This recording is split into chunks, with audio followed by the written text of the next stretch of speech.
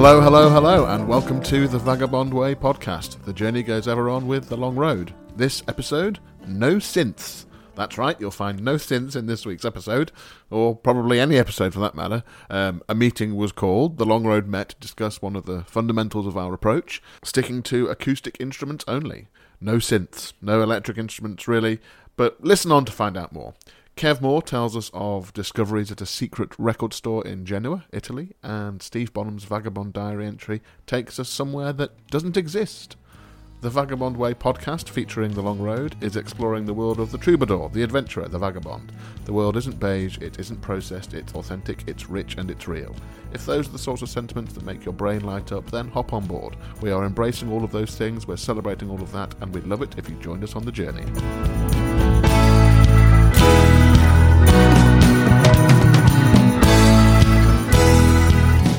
Greetings, I am Chris the Bish Leiden, and welcome to this week's listening PARTY, wherever in the world you are. A jam-packed episode for you this week, so just a brief intro from me. You know, the usual reminders. Check out the Transatlantic Connection show on YouTube for great interviews and songs with artisan musicians. Hear from people in the industry about the current state of things. And if you actually want to see the Long Road's faces, we have a little bit each episode too. And in fact, the next episode that's coming out next week, you will see the Long Road all together. All three of us. How exciting. Anyway, on to today's podcast hashtag content. As you heard in the opening intro, the Long Road this week are discussing why we're sticking to our rule of acoustic instruments only. There was some chit-chat at the end of the segment you're about to hear, which I decided to excise, as it perhaps went too waffly even for the Long Road standards. We stumbled upon, well, I say we, Steve Bonham stumbled upon a new acronym which summed up our style of music, HAM. HAM, heavy acoustic music. Kev did agree that sometimes we ham it up, but I suppose we're not convinced that ham as a term will stick, but who knows. The other thing we talked about, which I got rid of, along the same lines as heavy metal, it's another term that we've been dropping into things over the course of this year, heavy wood. I wouldn't be surprised if this slogan turns up on a t-shirt on our merch table at gigs in 2021. 2021, God, that sounds funny now I say it out loud, but I suppose it's only a few weeks away now. Here's hoping, we can actually do gigs and stuff. Anyway, I'm going to hand over to myself now for our regular three-way chat between Kev Moore, Steve Bonham and myself. Here we go.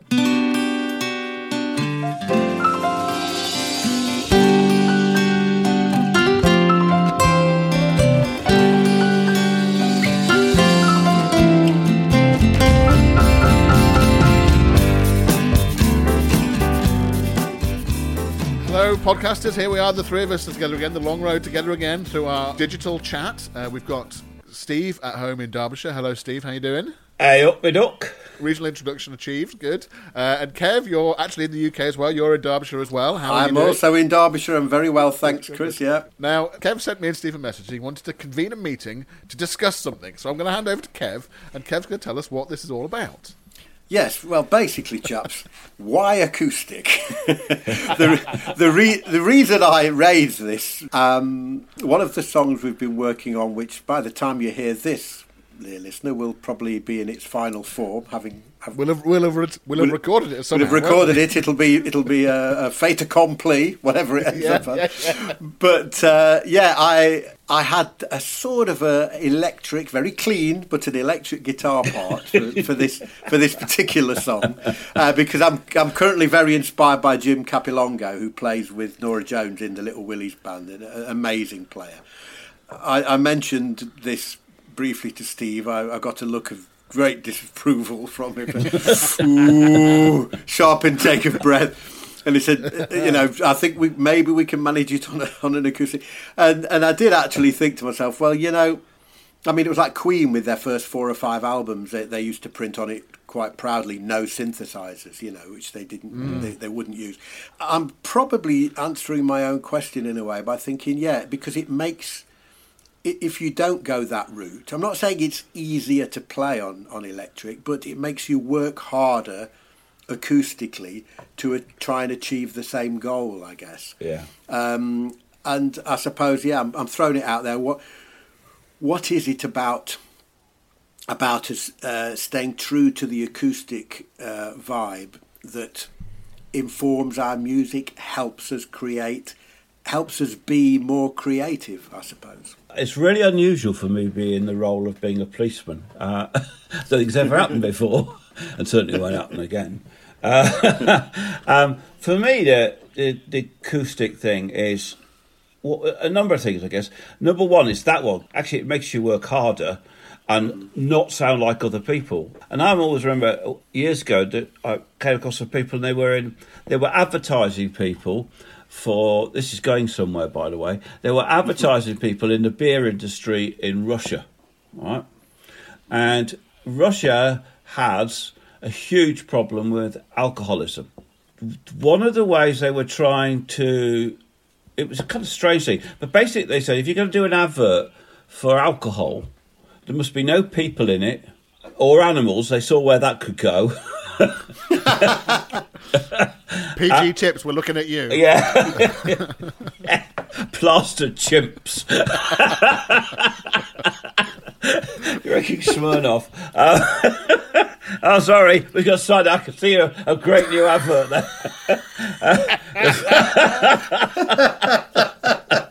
Where was I? Oh, yeah. Animals, or in fact, anything moving. I've got the adverts they produced, and they are bizarrely some of the most sexy, sensuous adverts you've ever seen. And there's no people in it. I mean, it sounds a bit pervy. It's not pervy, it's just really clever. And I talked to them, and they said it was brilliant. Because we could do all these things, we had to work a lot harder. And I think we've done that. I mean, so that'd be one bit of answer. A second answer is, I guess for me, I personally have always loved loud acoustic music. My acoustic sensibility comes from early Rod Stewart and mandolin wind, and there was so much acoustic instrument over there. The drums really being played loud and not put through all sorts of filters and things. The bands like Lindisfarne at the time, they were just really heavy. It feels raw, it feels immediate. And I suppose the thing about the acoustic instruments for me is that perhaps they speak more directly to the human soul than it might be if it's something that's going through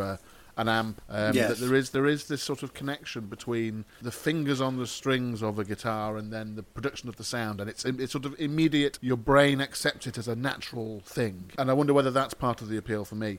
I mean, obviously we break the rule ourselves a little bit. Yes, can I throw in the word Hammond there, Chris? Yeah, I mean the Hammond organ, which I think we'd all be hard pushed to activate if we didn't have an electricity supply.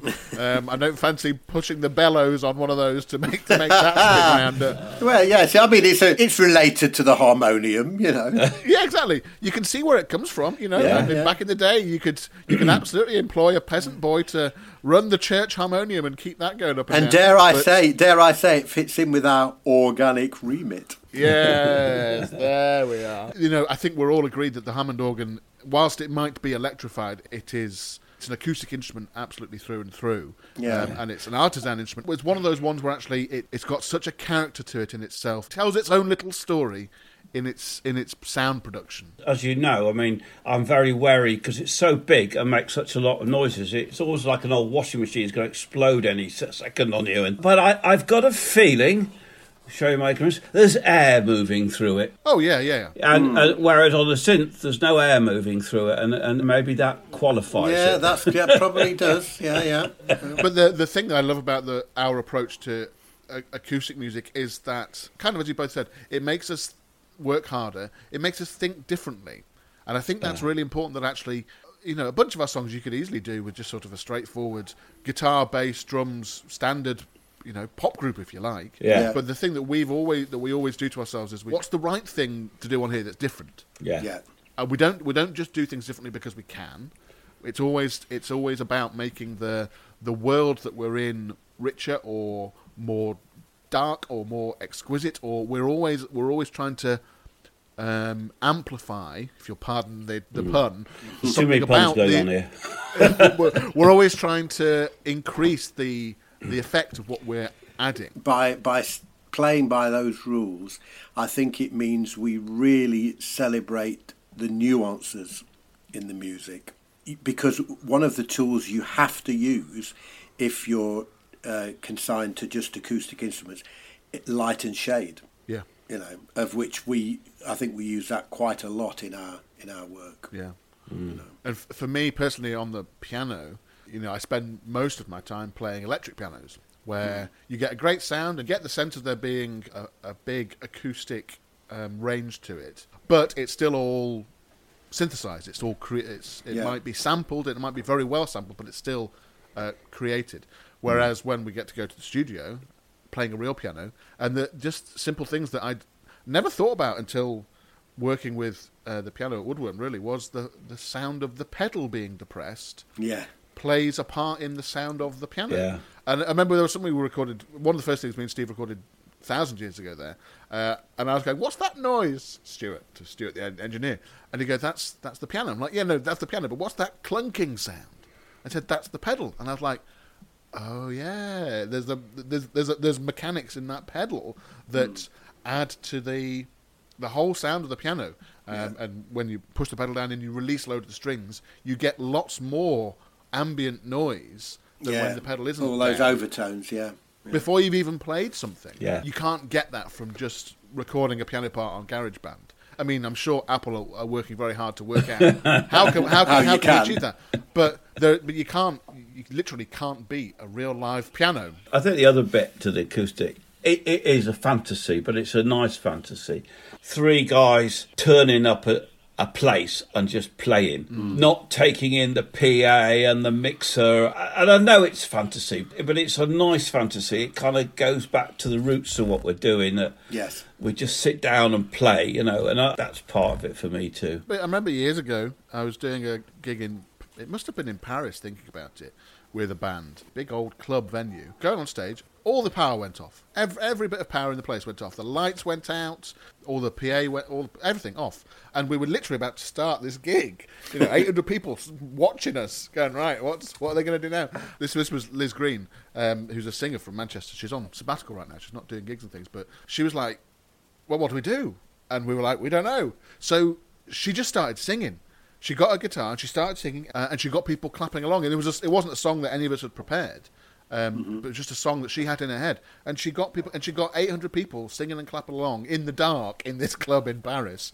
Electricity be damned at that point. Yes. That was, that boils down to the power of acoustic music, is that it's about human beings connecting. I guess. And there'll be people in that audience will still remember that moment, Chris. Yeah. Yeah. It was spine tingling. Really, it was amazing.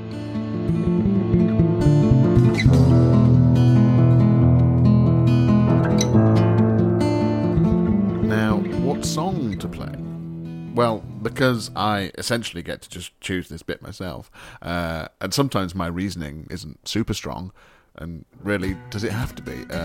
Simply because this is one of our recent songs that I really love, and it includes a Hammond organ, which featured in our acoustic chat just now. Here we go, our release from a couple of months ago. It's called On a Bridge Across the River. On a Sunday morn, on a bridge across the river, set the weavers in the air were called on to deliver. A preacher who was calling out to let the good Lord in. You wanna appreciate the cure you gotta know the sin.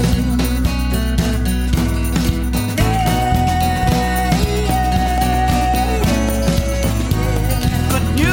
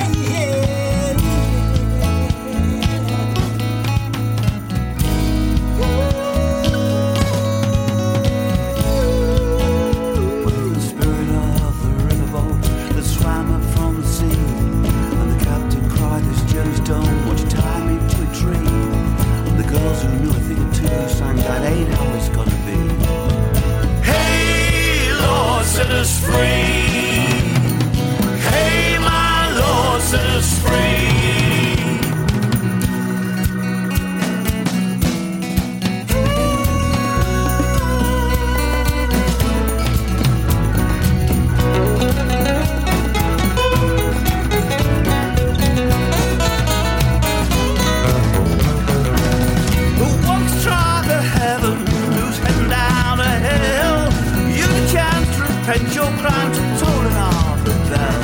Tomorrow's not a promise, the good Lord does insist. You refuse to change your ways, you're on old Satan's list.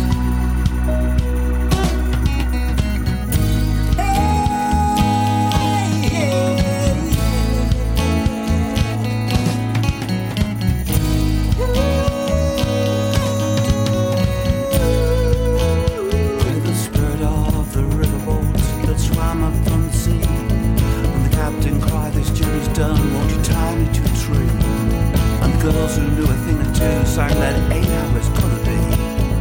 Hey Lord, set us free. Hey my Lord, set us free. Hey Lord, you set us free.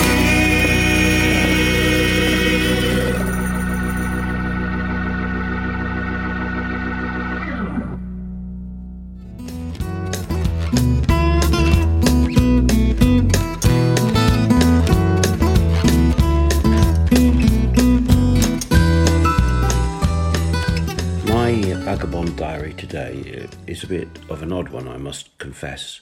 It's about a place I haven't been to yet, principally because it doesn't exist. Or if it exists in the pieces of memory sort of assembled together in a jigsaw that doesn't quite fit. It's the swamps, the world of the marsh and the delta and the swamp. I think it's come to mind this week because I've been reading the book Where the Crawdads Sing by Delia Owens, a brilliant evocation of the marshes that join onto the sea in North Carolina. The idea of a place being swampy and the music being swampy is something that teases around the edges of my imagination more or less all the time. I try and be creative. So what is this place? What is it about? Swampy. It's where the dark and the light meet and dance together. There are no edges or borders in a swamp, no horizons, no limits. It's a place that isn't. It isn't the sea and isn't the land.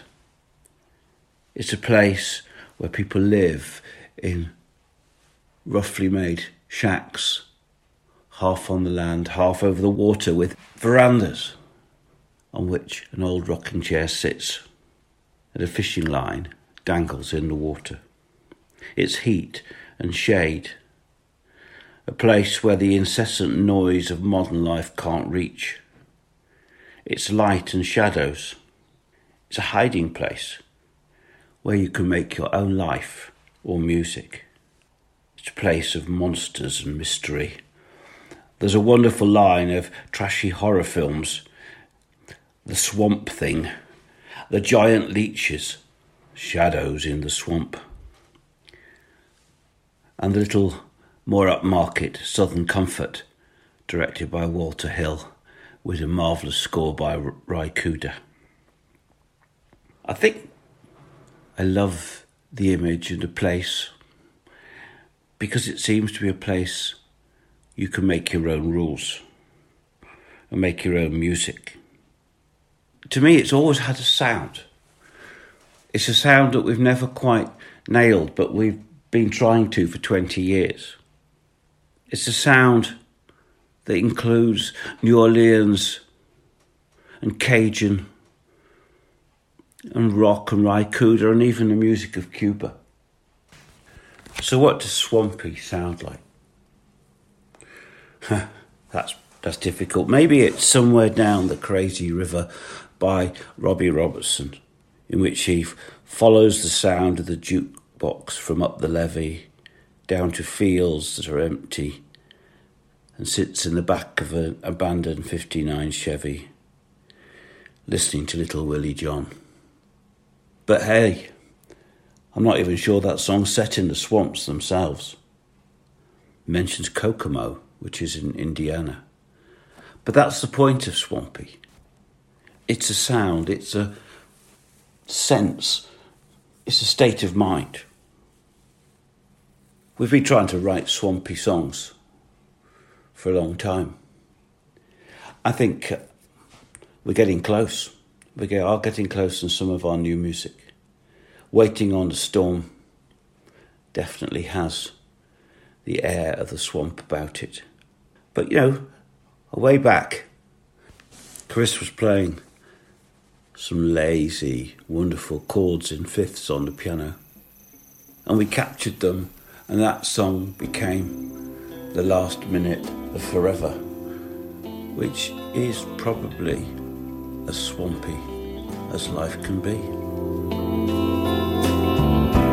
They were the good times, the times of shooting stars, when a smile across a crowded room said, "Hey boy, don't you go too far." You were the one. You were the one. But this will must be. This will be the last minute of forever.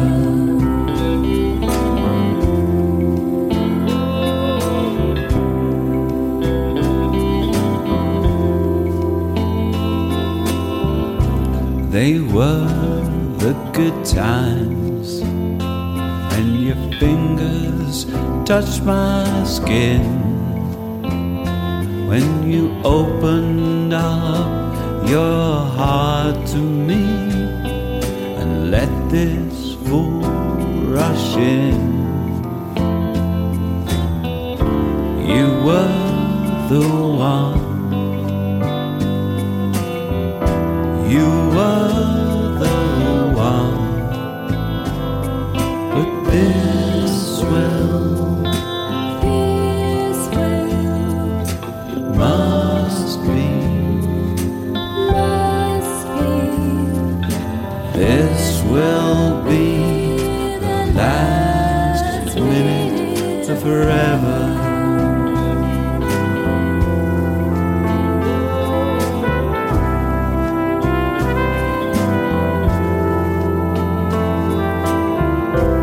They were the good times, as we played a game of chance, lost our hearts in a crazy world. We're living in a trance. You were the one. You were the one, but this will must be. This will be the last minute of forever.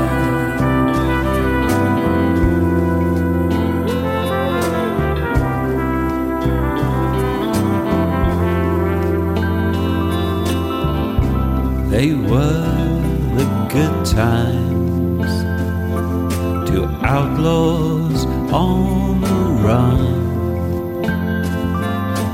holding up in some cheap hotel as the shackles came undone. You were the one. You were the one, but this will must be. This will be the last minute of forever.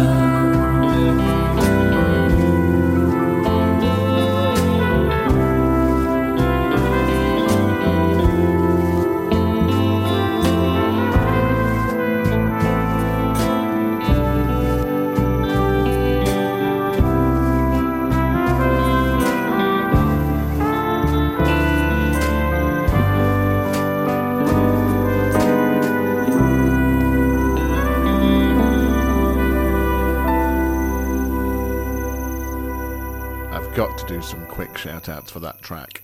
It was released by Stephen Meyer's old band, Dr. Big Love, years ago. So there was Sammy Carter on vocals there, Dave Greenland and Dave Burgess on flugelhorn / trumpet. I can't remember exactly who played what on this album now, but on this whole album they were both playing trumpet and probably I think both playing flugel at one point. Anyway, Chris Birch on trombone, our old pal Tim Gadsby on bass, Ben Adcock on drums, and me, I'm doodling around on piano and vocals and percussion and stuff there. Steve noodling around on guitar and lead vocals there. And as it happens, this song has just been re-released into the world on Spotify, etc. The album is called The Naked Juggler by Dr. Big Love, if you want to check it out. You know, if you Google for it, you'll find it on Spotify, Apple Music, all the usual places.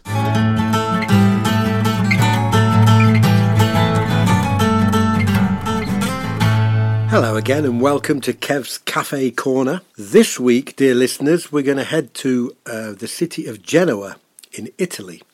A place I've visited many times over the years, and it's a lovely, lovely city, very vibrant and a lot of history there.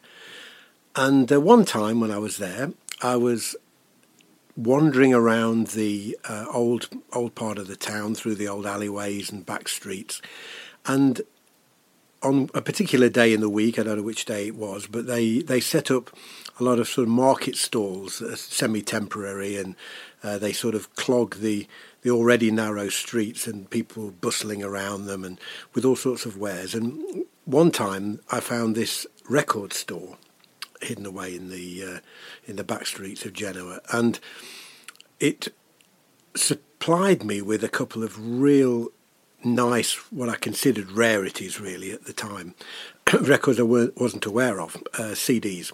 And one of them was by Gail Ann Dorsey, the superb bass player singer that's probably best known for playing with Bowie, but I discovered her earlier on when she released her debut solo album, The Corporate World, on Warner Brothers, and really, really loved her playing and her writing and her singing.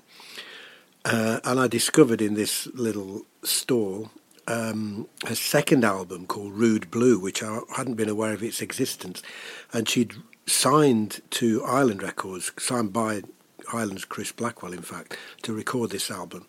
And that was a real beauty, not least because it featured a superb version of Dave Mason's Feeling All Right. But just the fact that I discovered she'd recorded a second album, which I hadn't been aware of, so that was a great discovery. And also an oddity that I also had never heard of, called the New York Rock and Soul Review. And this was a live concert from Madison Square Garden, and the cover sort of piqued my interest. I turned it over and looked on the back, and it was a veritable who's who. I mean, Donald Fagen, Michael McDonald, Boz Scaggs, Phoebe Snow, an incredible list of musicians. And I bought this album, and it really is one of the finest live concerts I've ever heard. It was worth the price of admission just for Phoebe Snow's version of At Last. It was quite incredible. And it was just amazing to find these things in the back streets of an Italian city, and for, a very fair price, I might add. And that's another thing that I just love, the surprises that these places throw up. Firstly, just discovering a little record store hidden away like that. And secondly, the reward for you taking your time to rummage through every single box they have there, because quite often you can be looking through 100 CDs until you find one of worth for your own taste. But it is worth that effort. It's worth looking for the needle in the oral haystack. So that's that was a really nice day out in Genoa, record hunting. Whether I continue this series of record shop discoveries, dear listener, I'm not sure. We shall see. But there will be a Kev's Cafe Corner next week, and I'll be talking about something. Take it easy.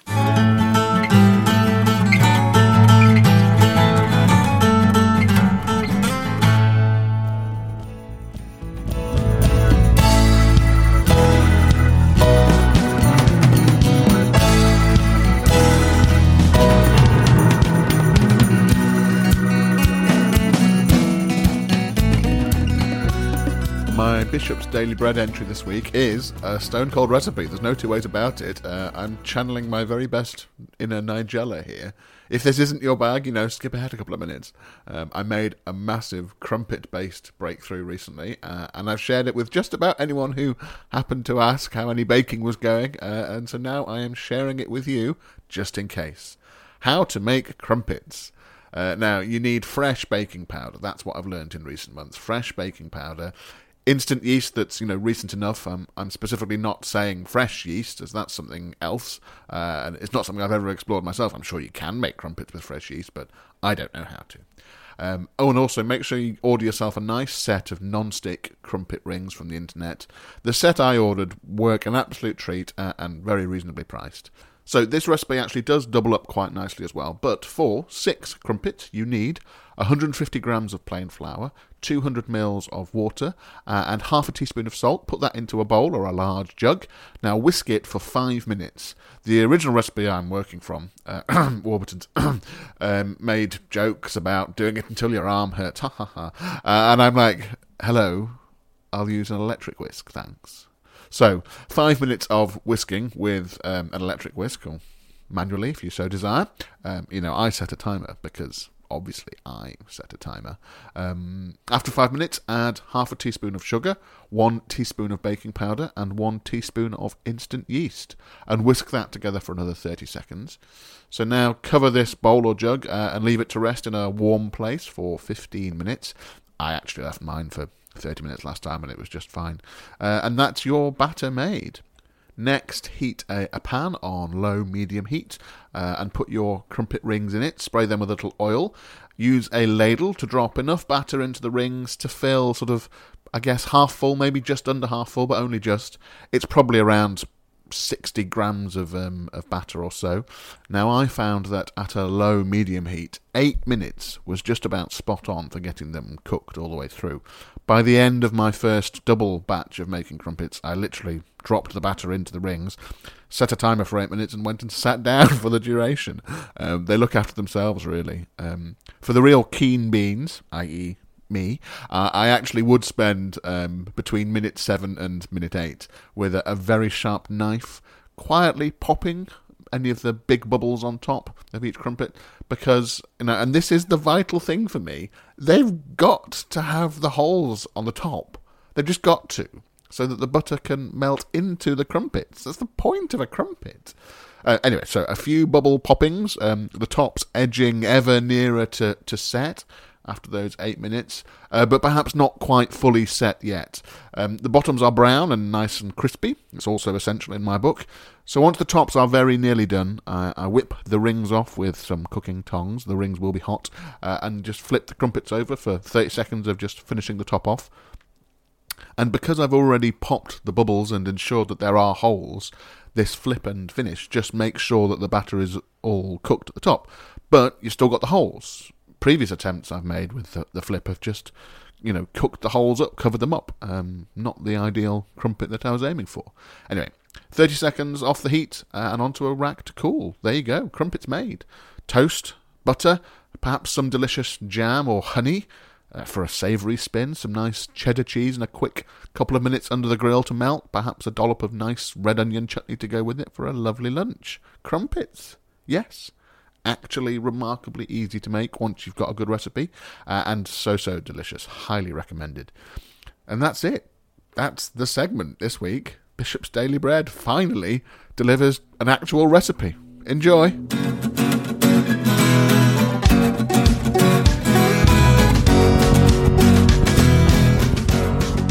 That's it for this week. Thanks for listening wherever in the world you are. Don't forget to subscribe to the podcast. We're on Apple Podcasts, SoundCloud, Spotify, Amazon Podcasts. The next episode will be out next Friday. Join us on YouTube for the Transatlantic Connection show and become part of the Transatlantic Connection movement. Head to youtube.com/thevagabondway. All of our music is available on Bandcamp, where you can help support a positive ecosystem for the music industry. Download, streaming, vinyls, CDs, it's all there. thevagabondway.bandcamp.com. We're also on Patreon at patreon.com/thevagabondway. Big thank you to our Patreons and a special shout out to Orla Flynn, James Lydon, Stuart Lydon, Yvette Lydon and Trish Taylor. Thank you for your ongoing support. Patreon is a great platform that makes it super easy for anyone out there, you, to support content that you love on a monthly basis. It gives you direct access to the people creating the stuff you love, us, hopefully, and you get to play an integral part in shaping the direction of the things that we make. So, become a vagabonder. That's our name for our supporters on Patreon, to help us create music, live performances, books and short stories, this weekly podcast, our YouTube show, and some new things that we're cooking up. As a vagabonder, you can get the recordings and books we make for free, receive exclusive Patreon-only merchandise in the post, get regular behind-the-scenes updates from us, unlock access to exclusive live-stream performances and Q&As, and lots more. You can help us create something different, something that entertains, and something that inspires others. So, join us on the journey and release the vagabond within. Patreon.com/thevagabondway. Thank you once again, brave adventurers, vagabonds and explorers, for joining us on The Vagabond Way. Remember, the world isn't beige. It's authentic, it's rich, and it's real. Embrace every last bit of it. Until next time, the journey goes ever on with The Long Road. Bye for now.